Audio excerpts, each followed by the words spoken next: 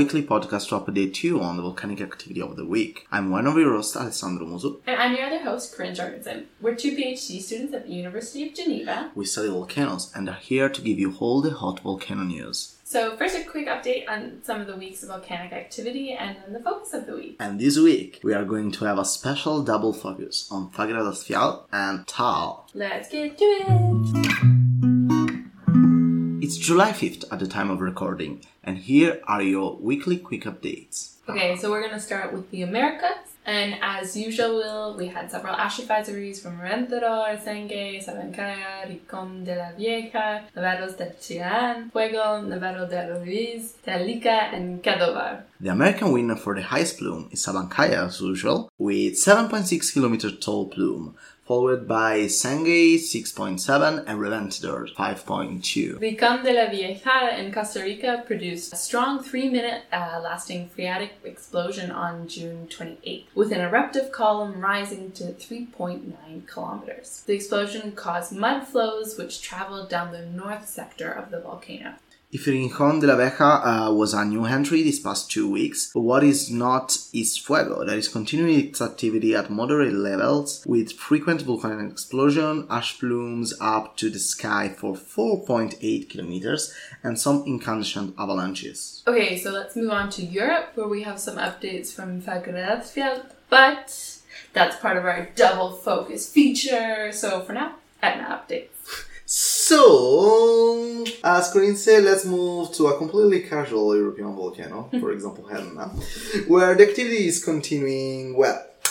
We left you last week with the 28th of June paroxysm. That was the eruption number 45 since December.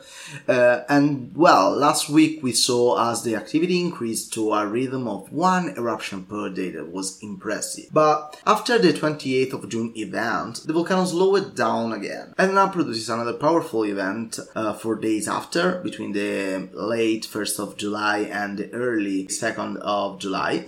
And then another one, the July 4th. Unfortunately, we don't have any data yet about the height of the eruptive columns, so for this week the World Cup for the highest plume might go back in the Americas to our friend Sabancaya. But let's see, we'll still have to check our Asian explosive friends. Okay, we have one more European report before moving to Asia, and it is São Miguel in the Azores, where the seismic activity is increasing. There's been multiple earthquakes that occurred yesterday with a maximum magnitude of 3.6.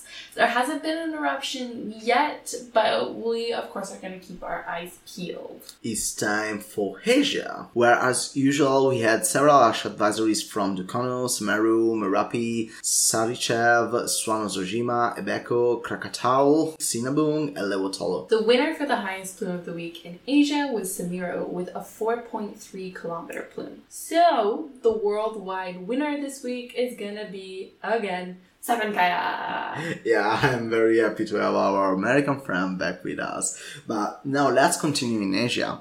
Taal in the Philippines, which we'll see in more detail on the focus, started to make some noise already on June 29th, where the volcano produced an intense SO2 emission, more than 14,000 tons per day, exceeding the average emission levels of about 5 times. The plume, mainly composed of steam and gases, reaches 2.5 km in height. The volcanic activity was also responsible for VOG formation. And if you do not know what VOGs are, well, just continue to follow the episode because Corin will talk about Taal activity and VOGs in today's special double focus.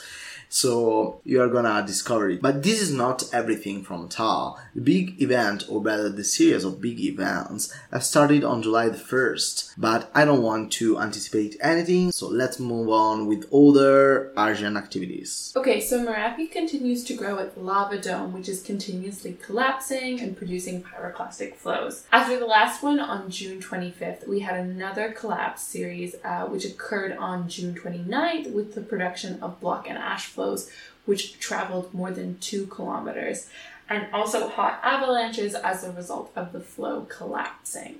As usual, we separate the volcanoes geographically and not politically, so we remain in Asia, where Sarychev Peak in Kuril Highland in the extreme east of Russia, not far from Japan, just a little bit north. So its alert level rising to yellow on June 30th after an ash emission more than 3 kilometers high. So that's it for the week. As always, thanks to our sources, volcanodiscovery.com and the Smithsonian Institution's Global Volcanism Program, as well as Boris Becker on Twitter.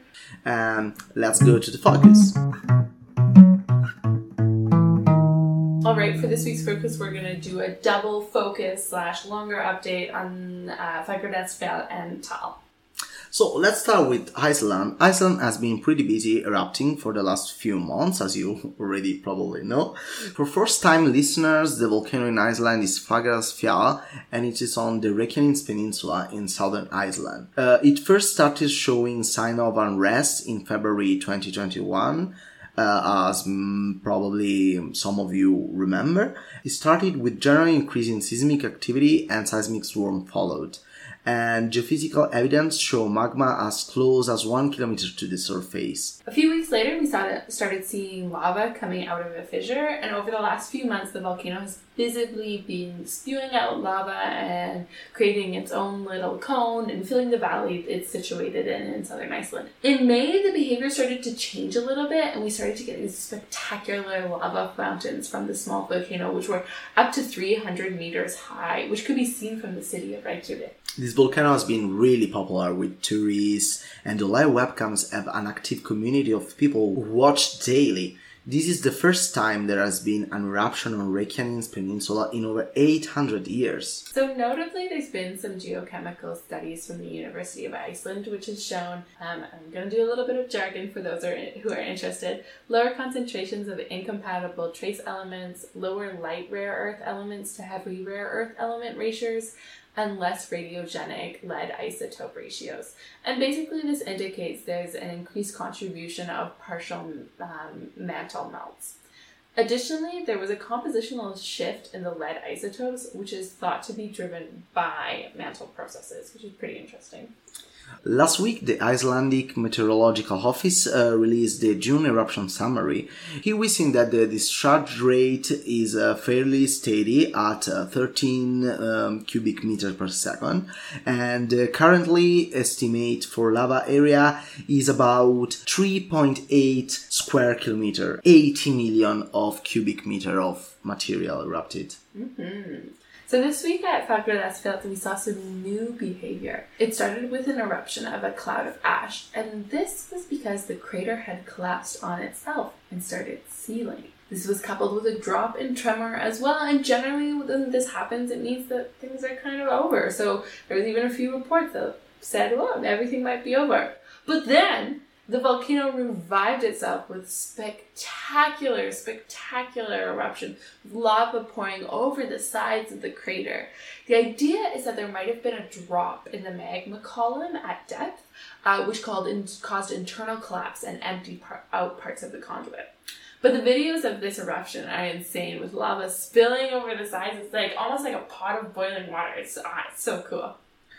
What does this mean moving forward? Well, early spring there was some speculation that maybe this will be a long-sustained volcano, that indeed we all witnessed the birth of a new volcano that might become as beloved as Kilauea or Mama Etna. And given the steady magma influx, who knows how long this will last? So for this Icelandic section, thanks to our sources Volcano Cafe, the Iceland Meteorological Office, the University of Iceland, volcanodiscovery.com, icelandgeology.net, and volcanocafe.org.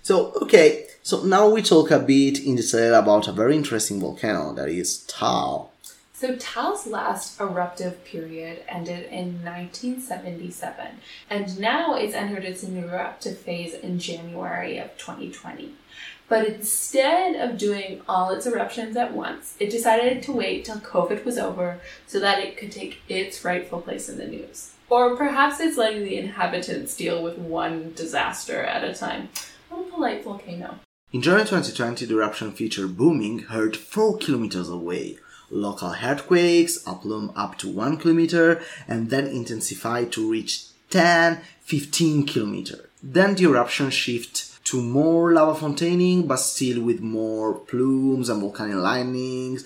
After a few weeks of activity, things seems to calm down for the rest of the year. Okay.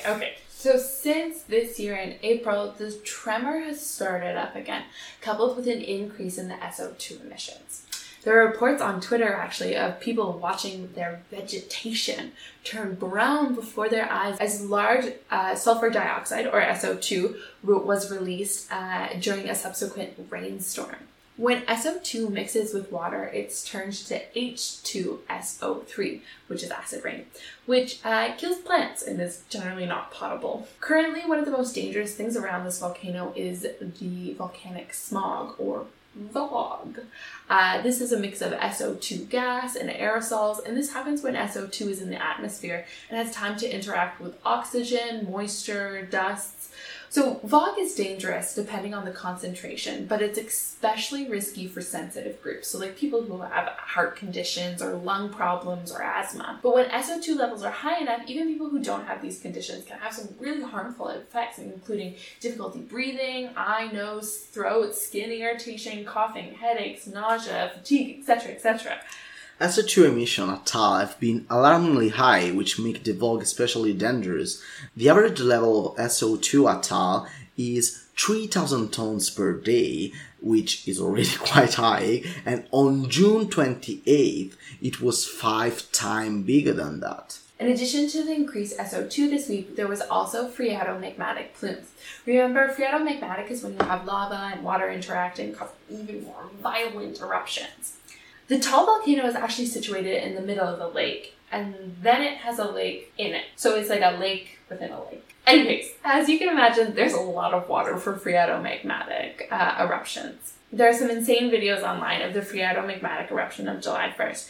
A huge release of steam and ash and a small pyroclastic flow. It's really incredible. Currently, the hull level is at level 3 out of 5, which essentially means that magmatic unrest is happening and an eruption is likely in the next weeks. There are a few villages near Taal which are at risk from the multitudes of hazards, including base surge, tsunami and flooding, boulders block flow, ashfall, and of course the SO2. Volcanocafe.org does a really interesting overview with maps of what regions the different risks occur in. Vieja, the Philippine Volcano Observatory, has done a really great job in the past of alerting the residents and the general public about the volcanic activity. The public is currently recommended to stay out of the high danger zones. We can rest assured that they'll let us know, and well, also more importantly, the people in the region, know what's happening next. Thanks to our Taal sources, volcanodiscovery.com, USGS, FIVOLC, and volcanocafe.org. And that's it for this week. You can follow us on social media at volcano_watch on Instagram and Twitter. We hope you guys enjoyed this episode, and we hope you have a really wonderful week. So, thank you for listening, and see you next week.